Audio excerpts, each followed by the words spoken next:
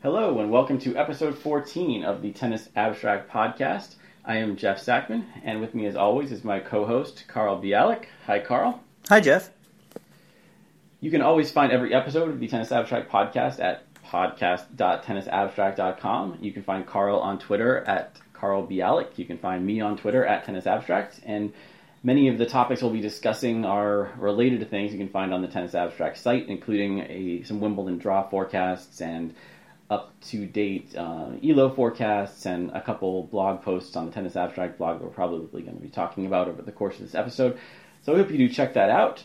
And let's jump right in. Wimbledon is 2 days away. We just wrapped up the last warm-up tournaments, especially in Eastbourne. And let's start on the women's side this week, Carl. The winner in Eastbourne was Karolina Pliskova, who's now moved just barely into position as the favorite, according to the bookmakers. And it was a pretty strong draw. Pliskova was there. She beat Caroline Wozniacki in the final. Simona Halep, Angelique Kerber both made it to the quarters and lost at that stage. So I was a little surprised, Carl, to see that Pliskova actually, her odds of winning Wimbledon bumped up quite a bit. I think she was between 6.5 to 1, 7 to 1 before the final today, and then she's up into the 5.5 to 6 to 1 range after winning today. And that seems like a pretty big bump for beating Caroline Wozniacki in a final that I think she would have been expected by most people to win. Do you think, Carl, that this result at Eastbourne tells you a lot about Pliskova's chances in the Grand Slam this week? Not a ton. I don't think if she'd lost in the quarters or semis, I would have thought very differently about her chances. She's clearly one of the favorites. Clearly there's no enormous favorite. I do wonder if there's just kind of a quick reaction. Maybe there's some dumb money in the pool for Wimbledon, and the bookies are adapting to that. There's a lot of fans who only pay attention around now, and there are a lot of people in Britain who like to bet on sports. So that's one hypothesis, that we shouldn't make too much of it. But I certainly think, absent any other obvious choices, she's one of the top favorites, maybe the top favorite or co-favorite with Kvitova, and there's clearly an asterisk around Kvitova, so maybe Pliskova by default. What do you think? Yeah, she's definitely in the conversation, and you're right to point out Kvitova's right there too. In the odds just a few hours ago, before that Eastbourne final wrapped up, Kvitova was the favorite at 6 to 1 or something. And I don't want to make too much of those numbers. As you point out, there's some smart money and dumb money in the pool, and if the line does move too much as a response to one result, then maybe that isn't the smartest money talking. On the other hand, one of the challenges of projecting grass court results is there's just not that many of them. And people have been talking about Pliskova as an up-and-coming star for a couple of years now, especially after she made that run at the U.S. Open. She seems like someone who would play very well on grass, but she hasn't made that big breakthrough on grass. And maybe some of that reaction is saying, okay, we know she has the game for it, but some people just aren't that comfortable on the surface. She's showing that she can show up, beat a handful of good players on this surface that's basically identical to that of Wimbledon. So it's just a little added confidence that she isn't going to do anything stupid. I mean, she isn't going to make the bettors look stupid for losing a match because she's just tripping all the time or something on the grass, just because there isn't that much data to go off of. Now, Carl, let's talk about Pliskova first in comparison to Simona Halep and Angelique Kerber. We talked about this a little bit last week. Kerber and Halep were neck and neck for number one, and if Halep had probably made the final or won Eastbourne, she would be number one on Monday. She didn't, so Kerber held on. But Pliskova has massively closed the gap. I think there's less than 200 points separating Kerber, Halep, and Pliskova right now. And when we get to the late rounds of a slam, 200 points is nothing. I mean, that's the difference of one round. So given that Pliskova is the favorite, that she has shown that she can play well on a grass court, certainly better than Halep and maybe also better than Kerber, who do you expect to be number one in 2 weeks' time? Yeah, I think Pliskova is the clear choice of the three of them. Kerber was a finalist at Wimbledon last year, but she was also, in general, playing at a really high level at that stage. She had won the Australian Open. She went on after Wimbledon to have a great summer on hard courts, make it to the final, I think, at the Olympics and win silver. and then win the U.S. Open. So I think it's a different Kerber. It's not so much the surface that matters this year, it's that Kerber just isn't playing like a top 10 player. And Halep, as you say, well, I think she did make a Wimbledon semi, perhaps, and also a quarter. This isn't, clay is where she's most comfortable, and she hasn't really done that much this year when she hasn't been playing on clay. So for her, I think surface is the bigger issue. And with Pliskova, it's steady results, beating who she should be beating all year on every surface, even surprisingly clay, at least at the French Open, plus grass certainly rewarding her powerful serve and her big ground strokes and maybe not exposing her movement as much. And she also seems to move relatively well on grass relative to other surfaces. So I think she's easily the favorite of the three, but I don't know if her chances of being number one are as high as 50%, given that she's behind the other two. So if they all reach the same round, let's say, she won't get it. Yeah, it's certainly possible that this will all be settled well before the end of the tournament. As we'll get to, there are plenty of other women in the draw who we might like even more to win the tournament, even beyond Pliskova and Kvitova. And that's something that I touched on a little bit in the preview I wrote for The Economist that actually just went up a few hours before we were recording this. So one of those names, it's interesting how in the tennis punditry world there are takes that kind of become popular, become unpopular for reasons that don't have a lot to do with reality. And one of those is just how people are thinking about Venus Williams. Because I remember before the French Open, people were super excited about Venus. Like, she was coming off that Australian Open final. Her sister was taking time off, so now it was creeping up the ranks of the favorites. It seemed like everybody's dark horse take for the French Open was Venus Williams, even though she's not as great on clay as she is on other surfaces. Now, a month later, we're on grass where she's had an amazing career, and I don't hear a lot of people talking about her. But in my grass court surface ELO model, she actually comes out as the highest rated player of anyone in the field. Better than Pliskova, better than Kvitova. So in my projection, which you can poke holes in, sure, but she's actually the favorite in the tournament. Do you think there's a plausible argument to be made there, Carl, that Venus is the woman to beat? Yeah, I mean, I think there's a pretty straightforward one, which is she's won this tournament 5 times, not to mention doubles and Olympic success in doubles at the same venue. And she made the final at the Australian Open. She made, was it the 4th round or the quarters at the French, which for her is quite good. Mm-hmm. And there isn't an obvious other favorite. So we might be splitting hairs here and talking about whether she has an 11% chance and Pliskova is 10.5 and Kvitova is 10.3 or something. And maybe I'm lowballing it too much, but with the field this wide open, there are a lot of players who are close to being a favorite, and I think it's clear that she's one of them.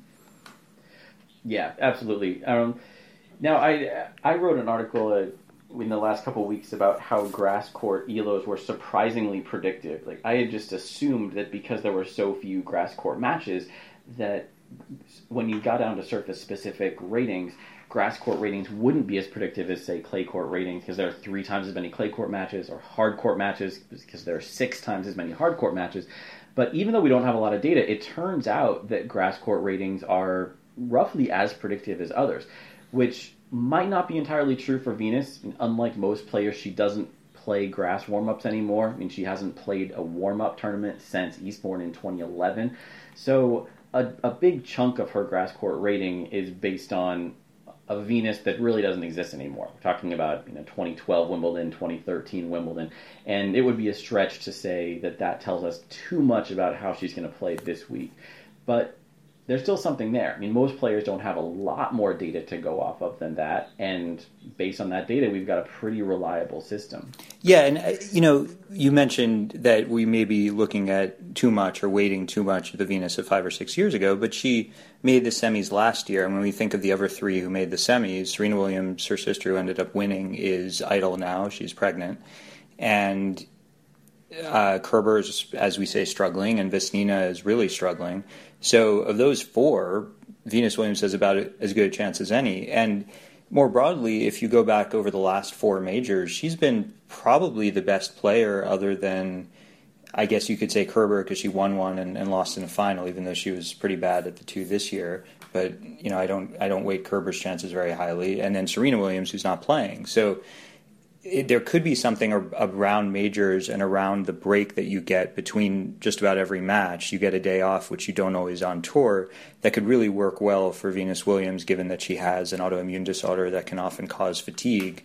Maybe a major format is ideal for her, and all of those things could really add up to her being potentially the favorite here. Yeah, that's definitely true. And keep in mind when we're talking about these surface-specific ELOs, they are weighted 50-50 between the pure surface ELO, which is based just on grass court results, and an overall rating. So half of this rating that's making Venus the favorite is based on her performance over the whole year, which, as you point out, has been really steady and maybe better than anyone else in the field, especially at the slams. One thing I wanted to mention before we got into some other players is, since you mentioned her sister Serena, who of course is not playing, when I was running a forecast a couple days ago to get a sense of how the draw looked, I accidentally forgot to take Serena out. And of course she would be the favorite if she were healthy and playing. And it turned out that, just to give you a reference point, no one in the draw, according to my model, has more than a 15% chance of winning the tournament. Like, Carl, you were throwing around numbers like 10 or 11%, which might be a little bit low, but not too low. I mean, this is a really wide open field. But compared to that 15%, if Serena entered, this same model would say she had a 60% chance of winning the tournament. I was going to guess 30 or 40. 60, 6-0. 6-0, yep. And I've never seen that before in a slam forecast. Wow. I mean, that basically means she's all but guaranteed to win every match until the last couple rounds. And she did win Wimbledon the last two times, and also the last results we have for her are a win at the Australian Open. But still, I guess I was maybe too taken up by the narrative of the field had been catching up to her because of her losses at 3 of the majors, or 4 of the 5 majors before the Australian.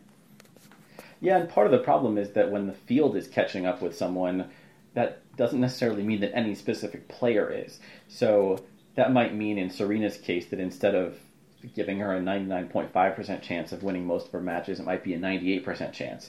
And over the course of 7 matches, that adds up a little bit, but it's not like there's one player there who you'd give a 50% chance of beating Serena.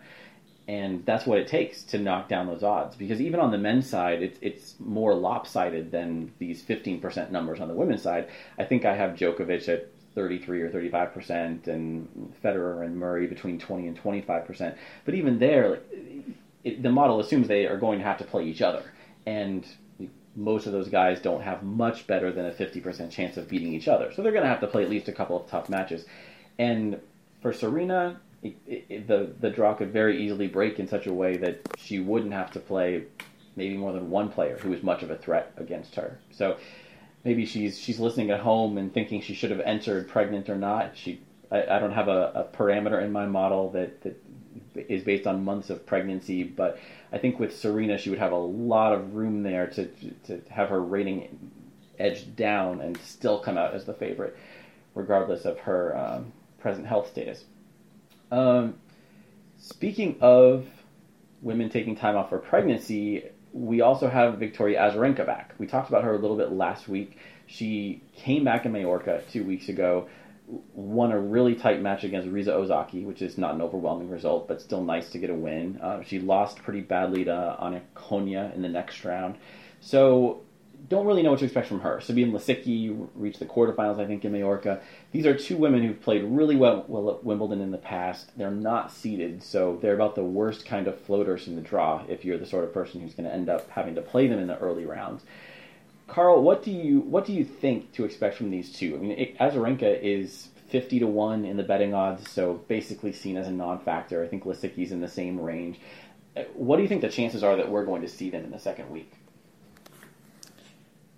That's tough. I think in general at majors you would expect players to be able to play their way into the draw. I've probably said that now in every episode, so we should drink when I say that. But it is the case for the top seeds that the first 2 rounds are guaranteed not to play a top 32 seed, and often the draw opens up even more than that. So somebody like Kerber or Murray or Djokovic could could find a way to ease their way into the tournament, even if they're not playing at anywhere near their peak when they start.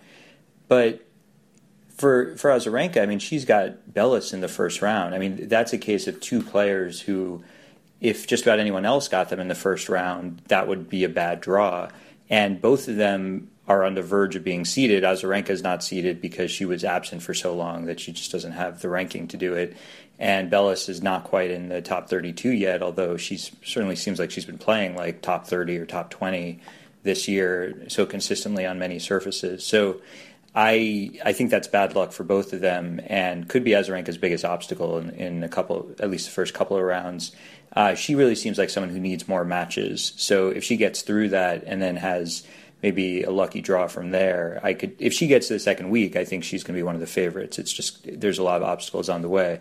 Lisicki, I don't even know how much time she needs. It just seems like she's a different person when she gets to Wimbledon. I mean, I think those storylines for players can be overrated and like overweighted on one or two really good results, but there's just no questioning that she is a top 10 player at Wimbledon and probably like a top 20 on grass, period, and then barely a factor anywhere else. It's one of the most extreme cases I can think of. I mean, I haven't run the numbers, but it certainly feels extreme from looking at the raw numbers. So I could see either Lisicki or Azarenka losing really early or going far. It's high variance. Yeah, they both have kind of tricky draws. I mean, they could definitely be worse because, of course, either of them could have landed right next to Pliskova in the first round, for instance. But as you point out, Azarenka plays CC Bellis in the first round. That could be kind of tough. If she wins that, the likely opponent is Elena Vesnina, who has been pretty consistent over the last year. Definitely someone who will make a match out of it.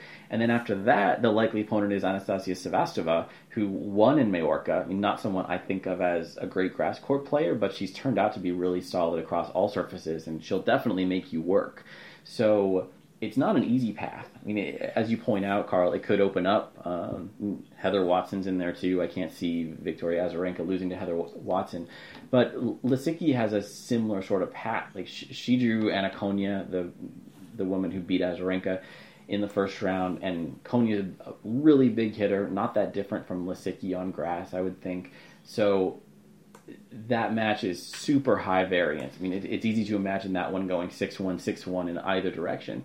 And then just to get out of that section, Lisicki would have to get through Dominika Cibulkova.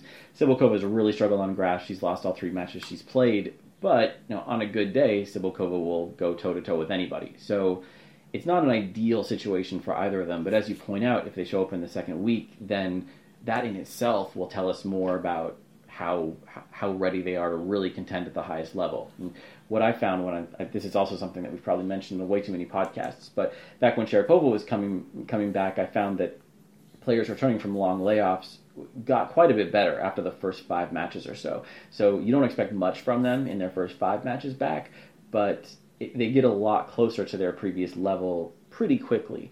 And both of these two women, Lisicki and Azarenka, are sort of in between those levels. Lisicki has, I think, 3 matches under her belt. Azarenka just 2, although maybe you can count that Ozaki match for 2 matches on its own.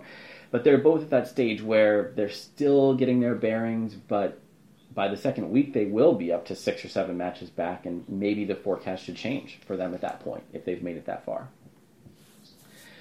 So, Carl, any other matches that stick out to you as particularly interesting early on that we should be watching for?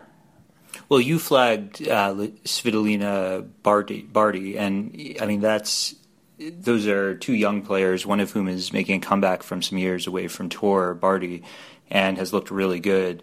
And Svitolina, who last we really saw her at a big stage, she was crushing Simona Halep in the quarters at the French Open, and then basically fell apart and lost the second set in a heartbreaker, net cord on set point and tiebreaker, and barely felt like she barely won a point in the third set. So on paper, she should be one of the favorites, even though this isn't a good surface for her because she's been so good this year.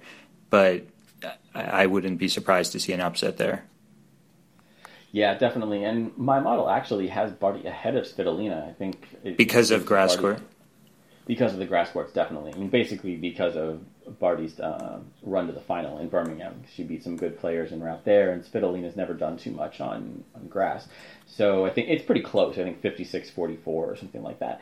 But I think Svitolina also has some nagging injuries that she's dealing with. So, yeah, definitely wouldn't be surprised to see an upset there.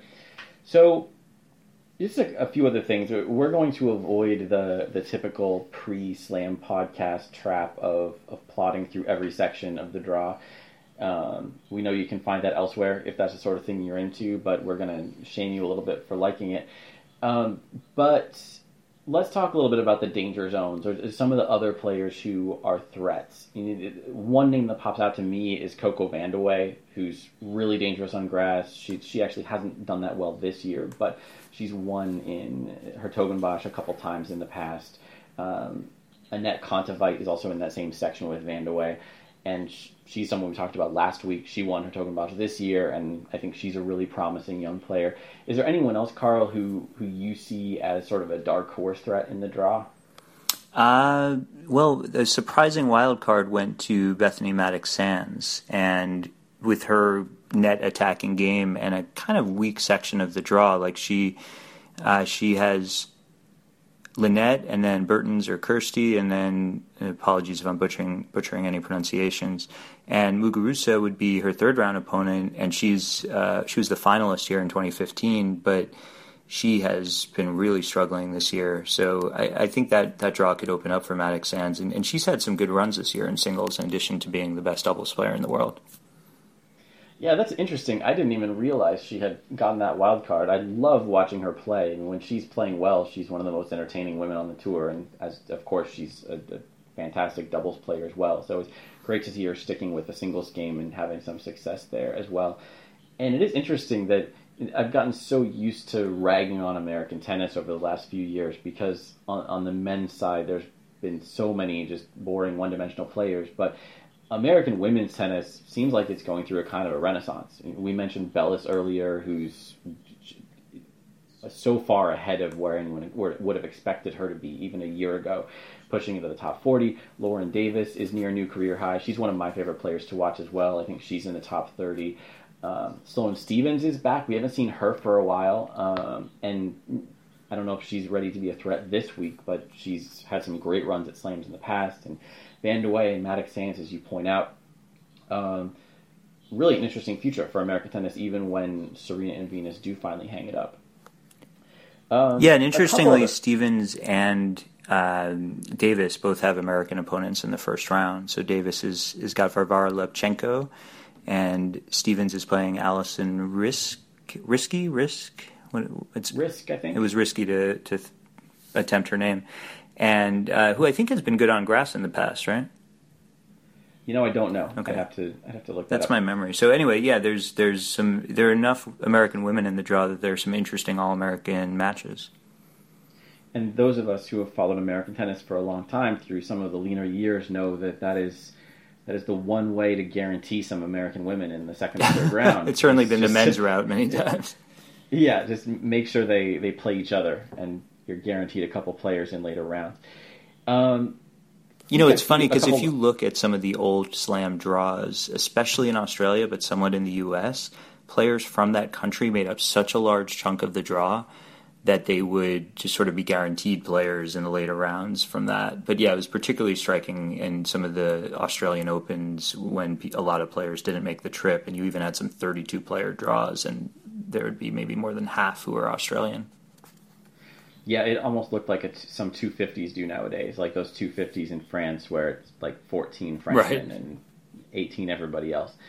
Or Newport, I guess, is kind of like that, or Houston as well. The American 250s tend to be very heavily U.S. players. We also have Georgie Cornet is interesting, and Madison Keys is playing in that, and she would play the winner of that if she gets through Hibino in the first round. And again, like with Stevens, Madison Keys is coming back from some injury problems, so I'm not sure what to expect from her from this week, but there's a really tantalizing third rounder, I think it would be, between Madison Keys and Yelena Ostapenko. There would not be many long rallies in that match. Yeah, that I'm not sure if we're going to get to talking about the aggression index or aggression score and some of the work I've done there, but that might break some records for aggression score. There would not be a lot of rallies, period, long or otherwise. And they do have a fairly open section because the winner of that match would face, well, the winner of Svitolina's section, I guess, in the fourth round. And as we discussed, that may well not be Alina Svitolina.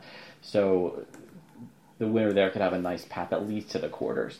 But the most tempting section, I think, and really in general, there's a lot of fascinating early matches. I pointed out in that Economist preview that a lot of the most interesting, consequential, entertaining matches of the draw might be in the first week because of these players returning, because of some players who aren't that good on grass at the top of the rankings these days. The seedings aren't that reflective of what we would expect from this tournament. I mean, Venus is outside of the top 8, Petra's outside of the top 8. A lot of the players we've been talking about aren't even seeded. So one potential fourth round match is Kvitova, who, as we've discussed, is one of the favorites, and Johanna Konta, who is also in that conversation. Assuming they both make it, what would you expect, Carl, from that match? I mean, we've seen greatness from Petra. We've seen Konta win quite a few matches on grass as well. But I think the real test for Kvitova is to finally play a really top player on grass. She didn't have to play any top 10 opponents to get through Birmingham.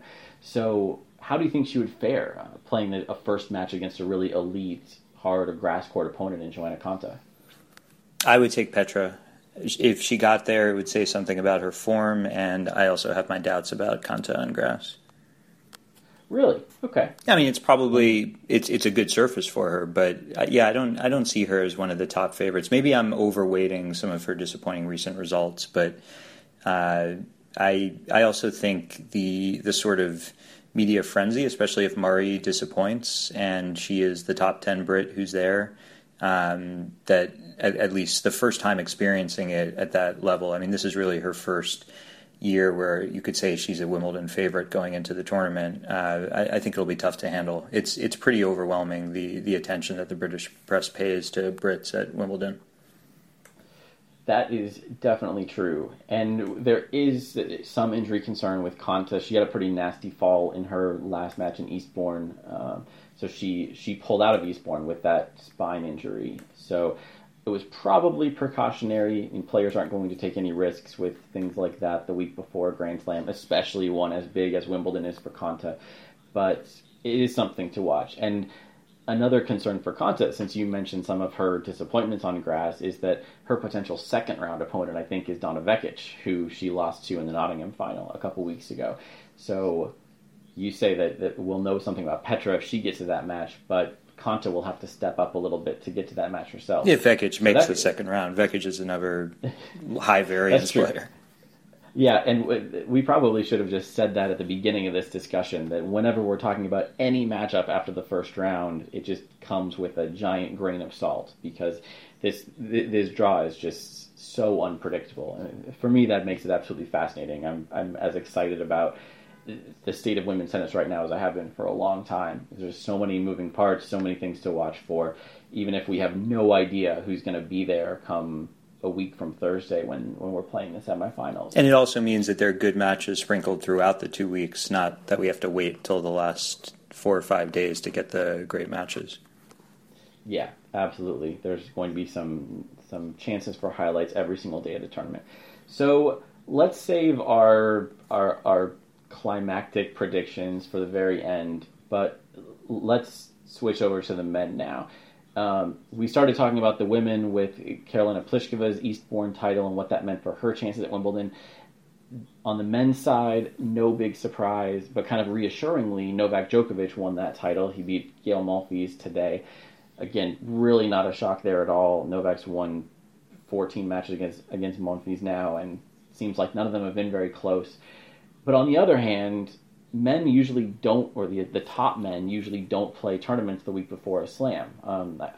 I haven't checked this, but someone on Twitter said that no one has won a slam after winning a tournament the week before in 19 years, which is a really, really heavy selection bias sort of stat because, of course, most of the top men don't play those tournaments. So the sort of men who win the week before, they wouldn't be contenders anyway. But still, it's a dramatic number, and one that Novak is not necessarily expected to turn around this week. The other potential selection bias there is the relevant stat would be no one has won Slam after playing a final the week before. Like, did they choose it because somebody lost in the final and then won a Slam? Because you're still playing as late that week before. I mean, we're just talking about usually I guess there could be 2 warm-ups, but there would only be one where a top player would consider playing. So we're talking about at most 76 players, and probably way fewer because there are way fewer of Djokovic's caliber who play. So I'm just wondering if there's some selection there too. That always makes me suspicious with those stats. What I like about what you do in your studies is, so here's a potential follow-up, do players underperform who play the week before relative to what we'd expect them to do? Yeah, and who knows? I mean, as we've talked, I think we talked about this a little bit going into the French Open because Wawrinka won in Geneva the week before, I believe, is that for top players, it doesn't really seem like it should make too much of a difference. They've got a day off between matches. Usually their first few rounds at a Slam aren't going to be that hard. They're not going to spend a ton of time on court. So it shouldn't affect matters, but on the other hand, you have to trust the practitioners to know what they're doing. So there's a reason why these guys don't play the tournaments the week before. I mean, part of it is probably just the motivation and the incentives at stake because almost all these tournaments are 250, so there's not really much reason to play. But they have voted with their feet. Like, the top 4 guys are almost never in these tournaments the week before. So seems like there's something there. I'm not sure. But we've been talking about Djokovic pretty steadily through the 14 episodes of this podcast. So many question marks around his level. He's got Agassi with him again this week at Wimbledon. He's got Mario Ancic on his team now as well. So he has maybe some financial planning help from Columbia Business School in addition to Ancic's tennis prowess. So do you think that this is the tournament where Djokovic finally starts playing like an elite again after some pretty middling performances all year? I would not be surprised. I mean, I've kind of been expecting it at almost every tournament. And it's also, part of what's been weird about him is the variation from match to match. Like, there were flashes in tournaments this year where he looked like he could be the old Djokovic. I think Rome was an example where going into that final, there was a lot of, Djokovic is back. He just destroyed Dominic Thiem, who'd been the second best player on clay to that point. And what's going to stop him now? And then Zverev just crushed him. And then Djokovic looked good going into his quarterfinal against Thiem at the French Open. And I think if he'd won that, we would have heard a lot more of Djokovic might be back. And Thiem crushed him. So it's going to be tricky to say even a week in if he's still in the draw, which I expect he will be. It just seems like there's more of that variation from match to match. And I've heard people say in the past that comes more later in a career, that older guys and older women too, for that matter, can show flashes of their greatness at any point and maybe for a whole match, but that it becomes harder to sustain it for 7 matches. I don't know if that's the case. Maybe it's just that he was an amazing outlier during his run of 12 majors and 4 in a row, and that this is more of a reasonable level to expect. But I just don't know what to make of it. Even in Eastbourne, even though he won most of his matches, maybe all of them, pretty comfortably, he had moments where he looked pretty shaky, and then he would show flashes, and the commentators would say, Novak's back. He's back at his peak level. But peak level means sustaining it for a whole tournament and maybe for a whole season, and I'm not convinced he's there yet. Well, that's really what's been so amazing about Djokovic over the years is, he has a bad match now and then, but peak Djokovic he seemed just unperturbable, unbeatable. Like, some of the moments where he did seem to be bothered or off balance, they got so much press because they were so out of character. I mean, we're used to seeing Murray freak out over all sorts of crazy things and berate himself to no end, but Djokovic was just so solid, so consistently for so long, and that's what has gone away. It's interesting what you say about the belief that as players get older, they have a harder time playing at their level consistently. I hadn't heard it put that way. Sort of a related thing that I've heard over the years is a conventional wisdom belief that as players get older, they perform less well in the clutch, whether that shows up as not converting as many break points or that sort of thing. There was a lot of talk about Federer and his problems with break points a few years ago. And it could be that those are just two sides of the same coin. Those are just different ways of making sense of seeing the same thing. And I'd want to see more studies, any studies, to determine that, to see if there's really something there. Because it's so difficult to detect something like consistency over time just with the naked eye. But that would be interesting. And for someone like Djokovic, that would strip away of some of what has made him so strong when he was at his peak. I've heard that clutch thing too, and the way I've heard it stated is that when you're young, you have no memories of disappointments to hold you back, and you can just swing freely and believe. And that when you're older, you have had times when you've disappointed in the clutch, and that those memories can weigh on you. And again, I agree, figuring out a way to test this empirically would be quite tough, but there's at least a story there that makes some sense to me. Yeah, maybe it's just my natural skepticism to all such stories, but it seems like you could just as easily tell the opposite story. Oh, completely. The opposite assumption that, the older you get, especially someone like Djokovic, he's been in all these situations before, he's weathered all kinds of difficulties and come out on top in the end. So I think that the exact opposite story is just as plausible as the one you outlined. Yeah, and I think people in general will say, and this comes up all the time in team sports, the experience is so important in the big moment. So this probably just appeals to me because it's the other side, but it could well be overcorrecting. Yeah. Now, looking at Djokovic's draw, there's no real danger for the first couple rounds, but what seems like, I don't know how many times this happened in the last year or two to one Martin Del Potro, Djokovic and Del Potro could face off in the third round, which, as usual, horrible luck for Del Potro, not great luck for Djokovic, since Djokovic has lost to Delpo in high-profile important matches before. And then even after that, if he gets through Del Potro, he could face Gael Monfils in the fourth round. That's a cakewalk to Djokovic, no matter what his level, it seems. But also lurking there is Feliciano Lopez, who we discussed last week, had some really clutch play to win the final in Queen's Club over Marin Cilic.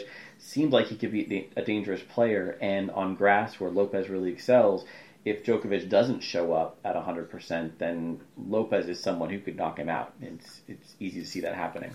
Yeah, Lopez has been so good over the years on grass, and it would be really exciting to see that matchup. Lopez is in a funny little section of the draw where he also has, as his first-round opponent, the runner-up in Antalya this past week. And then if he gets through that, could get in the second round the winner, Sugita. So a few guys who have had good grass warm-ups. Mannarino in particular, being a lefty with a funky game, probably even funkier than Lopez's, that'll be a fun one to watch. Yeah, and I am interested to see how Sugita does, because he's really come out of nowhere. I mean, a few months ago, I don't think very many fans even knew who he was. I mean, I couldn't tell you much about him even now, but he had a surprise run. I think it was in Barcelona, and this is someone who's had basically never won a tour level match on clay. I think he had won one in some weird circumstance. And he's 28 years old. It's not like a young up-and-comer, right? Yeah, exactly. We should have seen something by now. Then he won the grass court challenger in Surbiton. Now he's won Antalya, which I saw a tweet from the ATP media people saying Sugita was the first player to ever win a grass court title and a grass court challenger title in the same season, which is a little bit funny because Antalya's draw looked a little bit like a challenger itself, so wasn't exactly like he went and won Wimbledon, but still, I mean, pretty impressive accomplishment. He's got a lot of momentum going in here, and I have a hard time seeing him get past Lopez on a surface that Lopez is so good on, but it'll certainly be someone to watch. I mean, you have to wonder how long he can ride this momentum and just how good he is on grass against more difficult opponents than he had to face in Antalya. Before we talk about the other top players, I have to just pause for a moment about Antalya, which has got to be one of the weirdest additions to the ATP calendar. I mean, grass courts have typically been such a traditional, old-school part of the season. I mean, the Halle tournament has been around forever. Hertogenbosch has been around forever. All these British tournaments. I mean, it seems like the calendar changes a little bit every year, but it's always Birmingham and Eastbourne and Queen's Club and Nottingham and Surbiton for the challengers. So it's pretty predictable. And then out of nowhere, with this extra week in the calendar, we have a grass court tournament in Turkey, which is just super weird. And it seems like most of the players were a little surprised by that too, which is why most of them didn't go. I mean, Dominic Thiem was the one high-profile player who went, and then he lost to an Indian player ranked outside of the top 200 in his first match. So it seems like Thiem wasn't particularly motivated. He got routed, by the way. He did, indeed. So he really wanted to get out of Turkey, I guess. But, Carl, do you think this is just sort of a growing pains issue with this extra week in the grass calendar, or is this just a bad scheduling decision from the ATP to put a tournament the week before Wimbledon in Turkey? It does feel like a bad scheduling decision. I'm all for growing the game and tournaments in Turkey, and from what I saw, it looked like a nice venue and good courts, and there were some good matches, but it just doesn't make a lot of sense. In fact, I was thinking if you want to add another grass tournament, probably not the week before players have to be in the UK, because that just doesn't make a lot of sense. I would love to see one in India, because there's such a tradition of fast court, grass court tennis in India.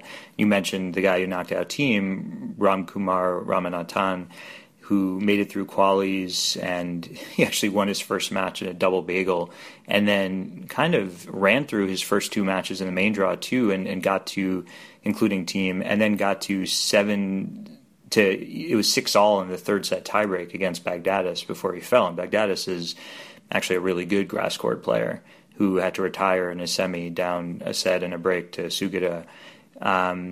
So it would be interesting to see an Indian tournament on grass. I think it would be very popular.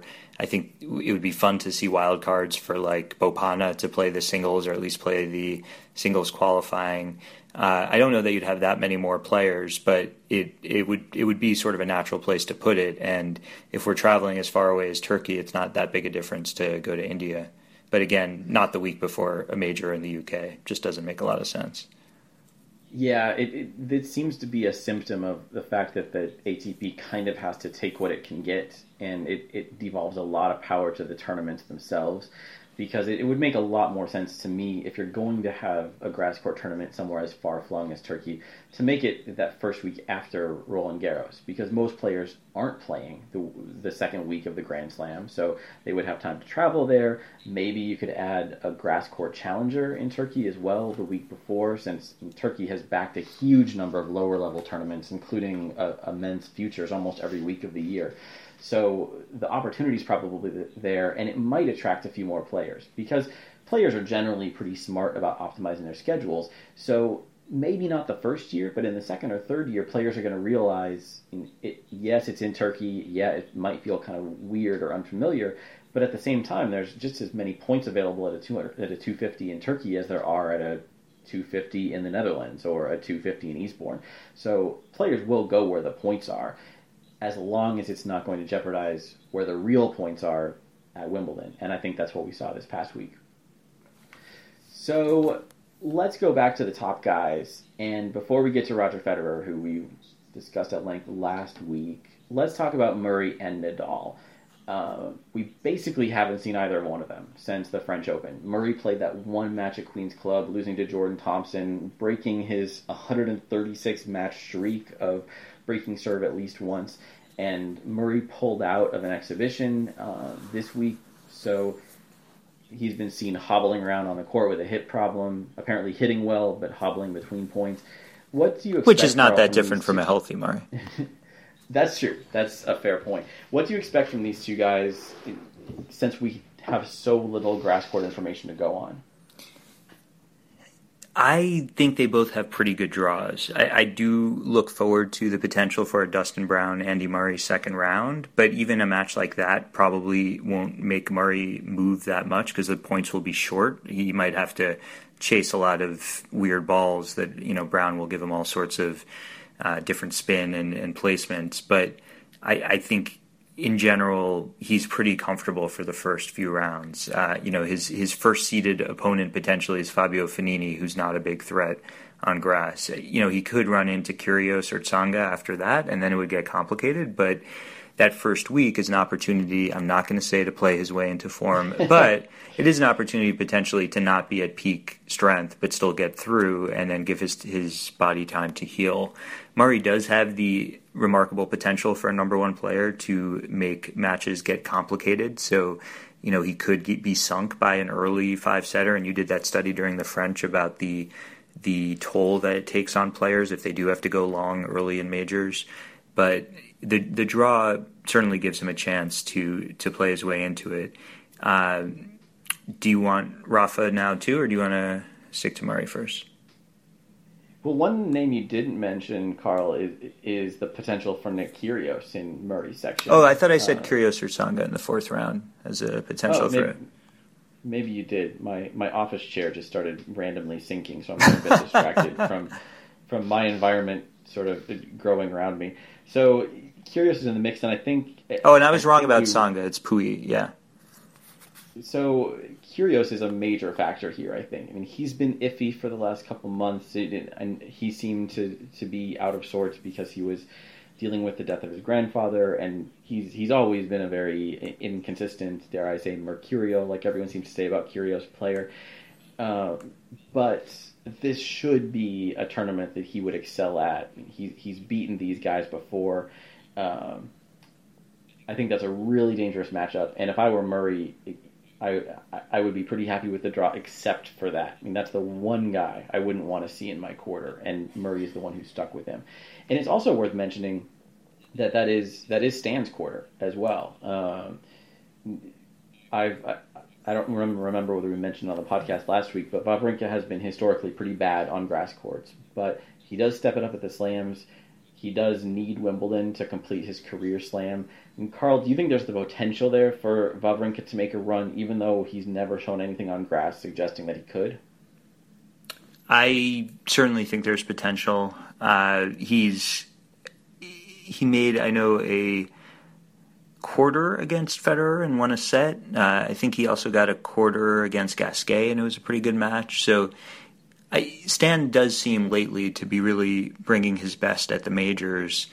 I wouldn't be surprised to see him crash and burn early, but sometimes when he's lost early at Wimbledon, it's been because he's had a pretty lousy early draw. Like he's gotten Leighton Hewitt early at a time when Hewitt was still good enough to be really good on grass, and he's gotten Del Potro early. So I don't see a threat like that early. It would be fun to see Wawrinka Haas and see those one-handed backhands in the second round, but notwithstanding Haas's upset of Federer in Stuttgart, he's really hasn't won many matches this year, and I wouldn't be surprised if he even lost to Bemelmans in the first round. So I don't expect him to give Wawrinka much trouble, in which case, yeah, I mean, there isn't that much that's all that scary for Wawrinka early in the tournament. Tsonga, Wawrinka, if that were a fourth rounder, I'd go with Tsonga, but a lot has to happen. Also lurking in that section is none other than the guy who ended Djokovic's major winning streak, Sam Querrey, and he has a relatively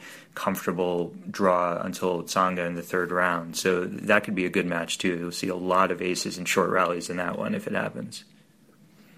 Yeah, Querrey's another name you wouldn't want to see in your quarter, and as you point out, he did knock out Djokovic last year, so definitely dangerous on the surface. And speaking of guys dangerous on the surface, let's use that as our segue to Nadal. And Rafa's not who I'm referring to, but Rafa could face Ivo Karlovic, he could face Gilles Muller, he could face Karen Khachanov, who hasn't played much on grass in his career, but had some success this season. How do you see Rafa faring in that section filled with so many dangerous grass quarters? Yeah, I didn't see a lot of danger there. I do think Muller could be fun if he gets there, but he breaks serve so infrequently, like Karlovic, that they're both at risk in any match just from getting into a lot of tie breaks. I think Nadal and Muller had a very fun Wimbledon match years ago where maybe Nadal won every set in a tiebreaker, but it was very close throughout. I think the word on Rafa, partly from research done by a friend of ours, Suleiman Ajaz, at Wimbledon is that if he can make it through the first week, he's a real threat.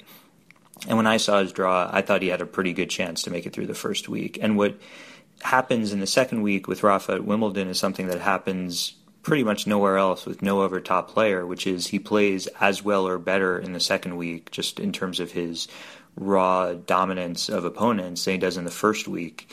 And some of that, the story that feels most comfortable to tell is that not so much he gets comfortable on grass, but that the court stops being a grass court. And everyone's seen the images of how the grass court changes during Wimbledon.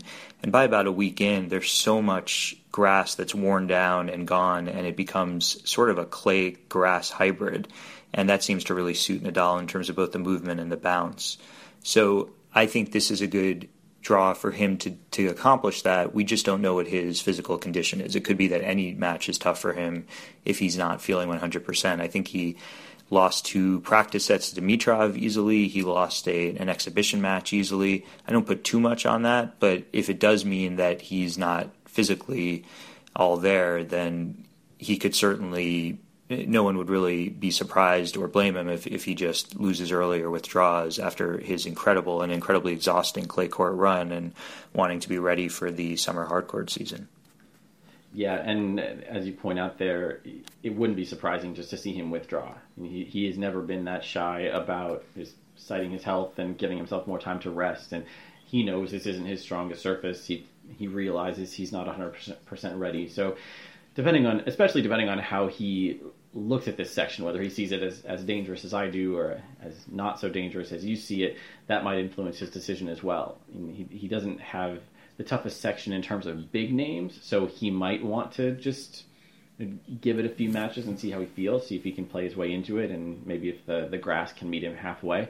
But yeah, of the 4 guys, it seems like it's easiest to imagine him crashing out early, whether because he loses or just pulls out entirely. So inadvertently, Jeff, we seem to be going through this. Yeah. I was just wondering, do you think that players do that tactically, like that they think they might withdraw, but figure I might as well see the draw and see how it looks before deciding? I'm not saying necessarily Rafa is doing that or has done it, but it seems like a pretty logical move if you're on the fence. But I'm curious if it happens, and also what sort of system is in place to disincentivize players from doing that. Well, I don't think there's any system to disincentivize players from almost any shenanigans like that. I mean, besides sort of public shaming, players have so much flexibility in terms of citing injury causes for withdrawals that every player has some nagging injury. And it's like what you see with players pulling out of tournaments after they win something. Like Petra pulled out of Eastbourne, and I forget what she cited. And I mean, I'm sure she needed the rest, but she wasn't really injured. She didn't really need to pull out of Eastbourne. And it's impossible to know from our vantage point whether players are injured enough that they couldn't play, they're injured enough that they wouldn't play their best, or whether it's just that they want to take some time off or they see that their draw is difficult. But I don't even know how you would construct a system that would really test that. I mean, even if you did have 100% independent doctors assessing players, then the tour itself wouldn't want to force people on court when they didn't want to be there. I mean, especially since the tour is partly run by the players themselves, and they have their own incentives that they'd like to keep in place. But I don't know. I mean, during tournaments, withdrawals happen really, really rarely. I think it gets overstated how much players withdraw once a tournament has begun. I mean, it seems like such a big step, and it will often make a lot of press because reporters have to write about something when there's no match to cover. But there are quite a lot of times where players pull out right before the tournament starts. I mean, they've shown up, they're practicing, and maybe after the draw comes out, they decide they're not good enough to play. And I wouldn't be surprised at all if players do make that call based on who they're expecting to play. But it's impossible to know. I'm sure it happens sometimes, maybe not as much as some fans think it does. It's really easy to be sort of a small-scale conspiracy theorist about things like that. I think Simona Halep gets a lot of those mini conspiracy theories told about her. She's done it quite a bit, pulling out of a tournament after the draw is constructed. But I mean, I certainly don't see it as a big problem. I mean, I don't want players to be on court if they don't think they should be on court. Yeah, and there's certainly an incentive for tournaments to want players who genuinely want some time to see how they're feeling hitting, see how their body is healing as the tournament approaches. They want a player like Rafa to have the flexibility to decide at the last minute, because otherwise maybe he would have withdrawn earlier, and that would not be good for Wimbledon. And it does help that you have all the lucky losers, or the potentially lucky losers from qualifying, sticking around. So the people who take their place they're maybe not as deserving as that last person on the entry list who didn't make the cut, but they won 2 qualifying matches. They came close to qualifying, and so it doesn't feel so bad for them to take a spot, although it does create some shenanigans in the draw. Like if Rafa had pulled out before, then Wawrinka would have had his own quarter, not be in Murray's quarter. So that is the downside, is that you could have a pretty wide open quarter. Before, I'm not 100% sure about the rules on this. Before any matches are played, wouldn't they move Wawrinka into that quarter? I don't think once the draw is set. I know there are times that they'll do that once the draw is set. I mean, it even happened a couple weeks ago in Birmingham, I think. But we'll have to clarify. Yeah, maybe it's different also on tour and at slams. That could be. I mean, a lot of times that we hear about this when lucky losers get really lucky is at some of the Masters when it's like a 56 draw or something. So the top 8 players have buys, and a top 8 player will pull out in the middle of the first round or after the first round is complete. So a lucky loser not only gets the position in the draw of the top 8 player, effectively taking over the seed, but they also get the buy, which is particularly ridiculous. But I do think, we'll have to check on that. I do think that if Nadal pulled out while we were recording this on Saturday, I think Wawrinka would move into that quarter, but I could be wrong. Something we should probably know. It is kind of tough for the player who was expecting to play Wawrinka, and Wawrinka was expecting to play that player, to suddenly be told, oh, got a different opponent because of the pullout. That is true. So we covered the Murray quarter. That's the top quarter. We are inadvertently going through these in order. Nadal was the second quarter, and we have yet to talk about Roger Federer. Of course, we've been talking about him a lot the last couple weeks through the grass season. But he is the presumptive favorite.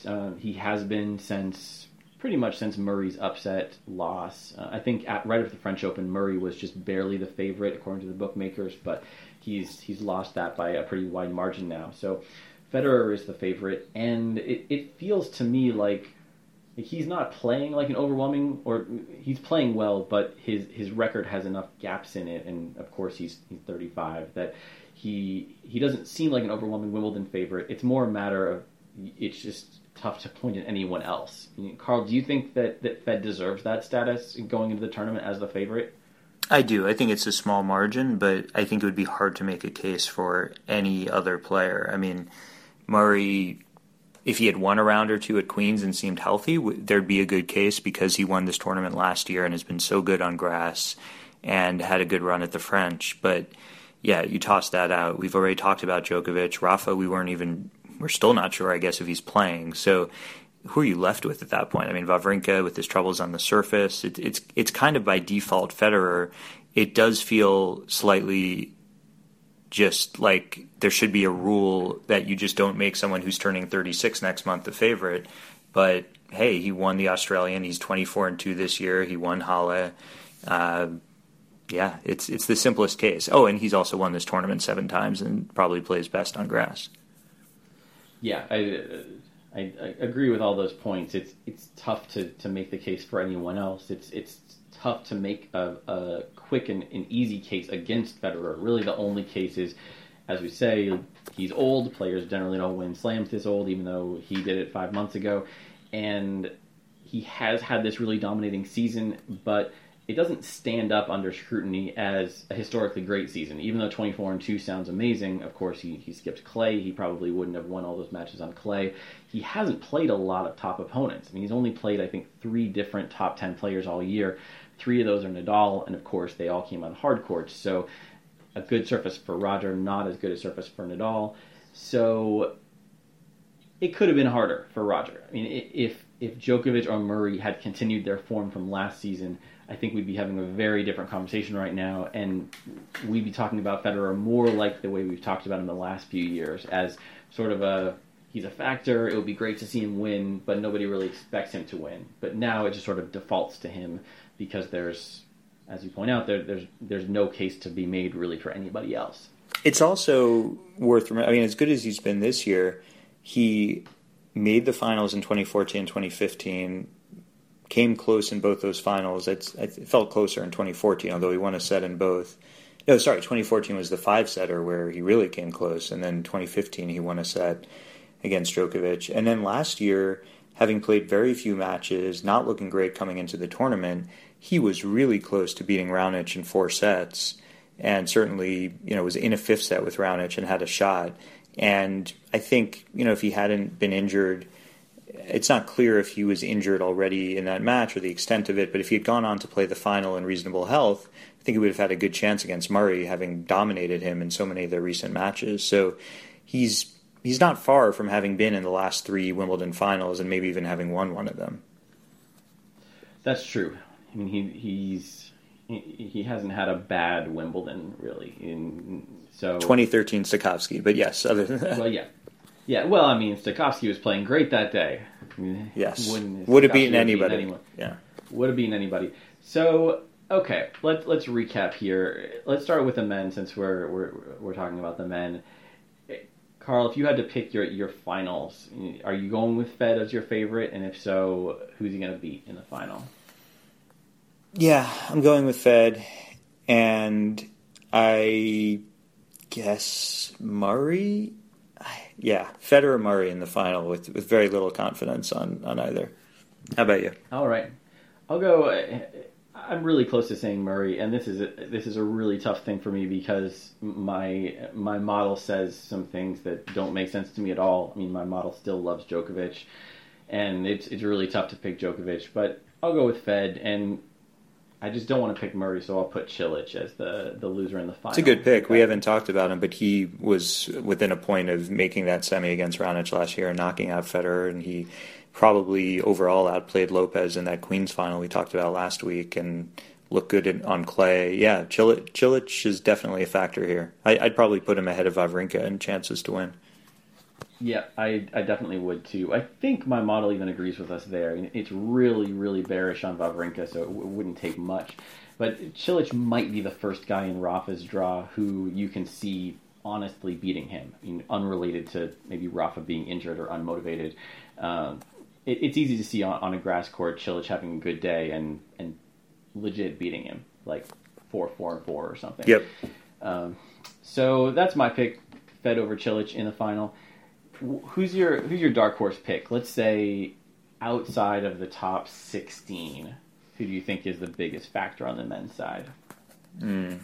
Kyrgios is outside the top 16, right? I think he's around 20. He is. Yeah, so I think it's Kyrgios, although you can make a case for Delpo, but just Delpo getting Djokovic so early, I would favor Djokovic in that match. So, yeah, I think Kyrgios. Okay, I'm going to go against type here, and obviously Kyrgios is a strong choice. I've already highlighted him, so I agree with you, but for the sake of another opinion, we'll throw out Jack Sock. He's number 17 seed. Yeah. Has a winnable section. I mean, the first seed he'll play is Alexander Zverev, who actually had his own injury scare today in practice, so he's in a little bit of doubt. Could play Raonic in the quarters, it looks like.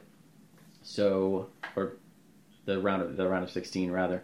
So, I mean, it would be tough to get there, but for someone outside the top 16, I think Sock has a nice chance. Do you know why he hasn't played on grass this season? I thought there was some injury scare with him.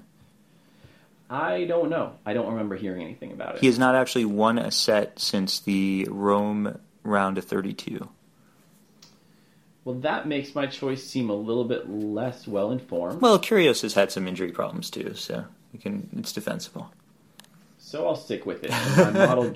My model gives him a whopping 0.0% chance of winning the tournament, 0.8% chance of reaching the semifinal. So I said dark horse. I'm giving you a dark horse. It's so dark I can't see it. I like it.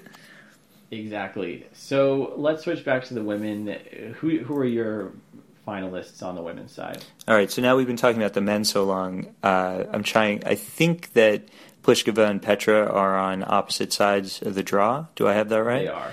So I think despite what I said about Venus Williams, I'm going to go with those two. We didn't actually mention that Venus Williams is facing some legal difficulties now based on a difficult personal situation where she was involved in a fatal car crash a few weeks ago.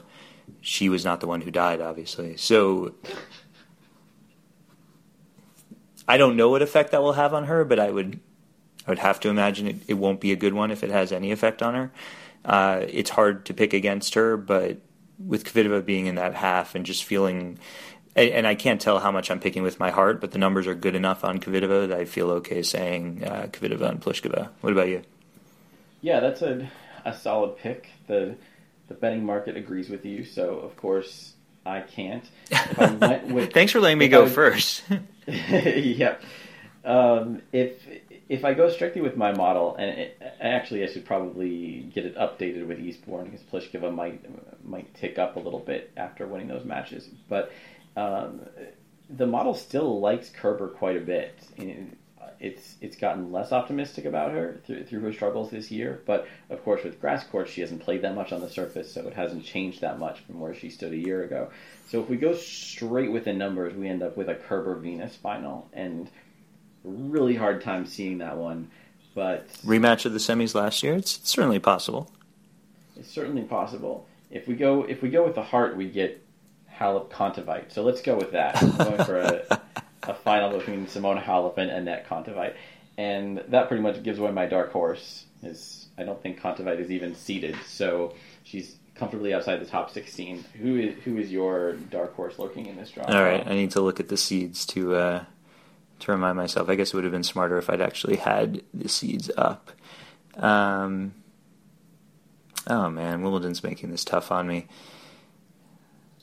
I thought they used to have this sort of, you see all the seeded players in a nice bunch. I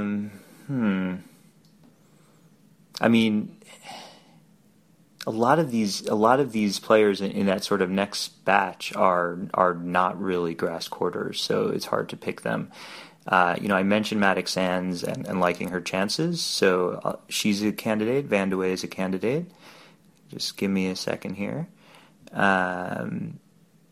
This is live picking, so certainly you should bet a lot of money on this pick. There's a lot of thought that went into this one.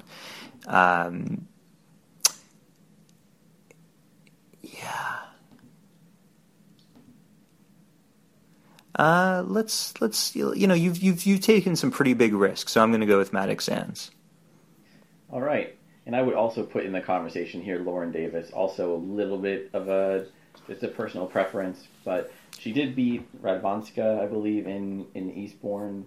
She's been climbing up the rankings, and it's great to see her seated at a slam. I mean, I did not expect that as well as she'd been playing.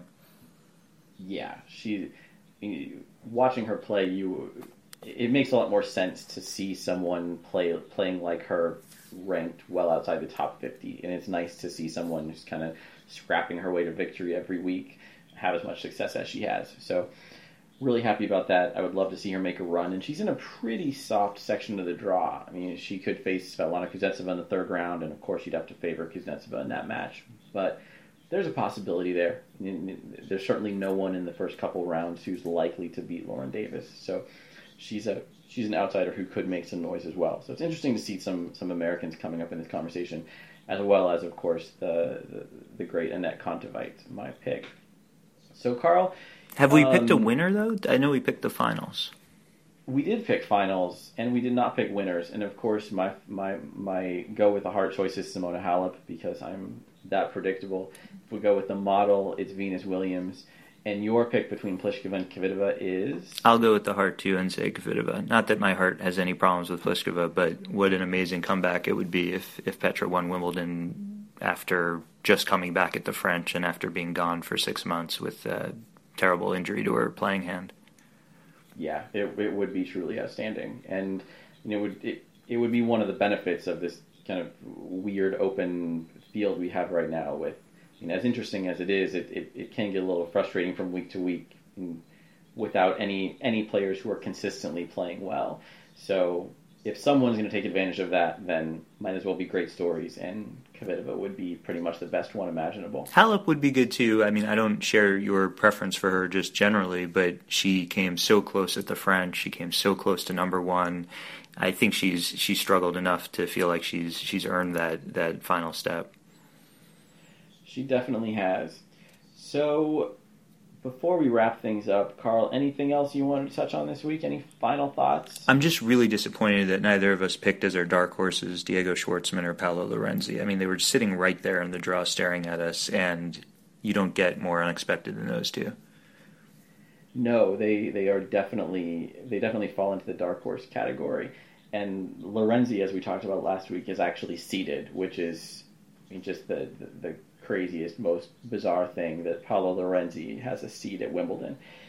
Yeah, and it's a window into Jeff and his psyche for you listeners, that when he was laying out the different sections and highlighting some of the other players lurking outside of the expected by seed round of 16s, he mentioned both Schwartzman and Lorenzi. And it wasn't so much because he thinks they're dangerous, but because there aren't many opportunities to see them play on grass. So take those opportunities when you can.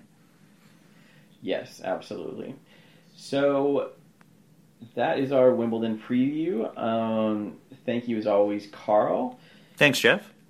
You can always find Carl, everyone, at Carl Bialik on Twitter. You can find me at Tennis Abstract on Twitter. You can find the podcast at podcast.tennisabstract.com. You can see the forecasts updating regularly at tennisabstract.com. Even if they do say crazy things like Venus Williams and Novak Djokovic as your favorites. That's everything we have to say. Hopefully we'll see you next week with another episode. I'll be on the road, so I'm not sure if we're going to be able to make that happen, but we'll give it a shot. I'll just sit with a chair, an empty chair, if Jeff can't do it. Will you record the empty chair, Carl? We'll mic it, yeah. Okay. Well, if it's this chair, it might make some noise. It does seem to go up and down unexpectedly. So I'll leave a mic here next to my chair, so Carl, you can record episode 15 next week, even if I'm not available. Thank you, everyone, for listening, and enjoy 2017 edition of Wimbledon.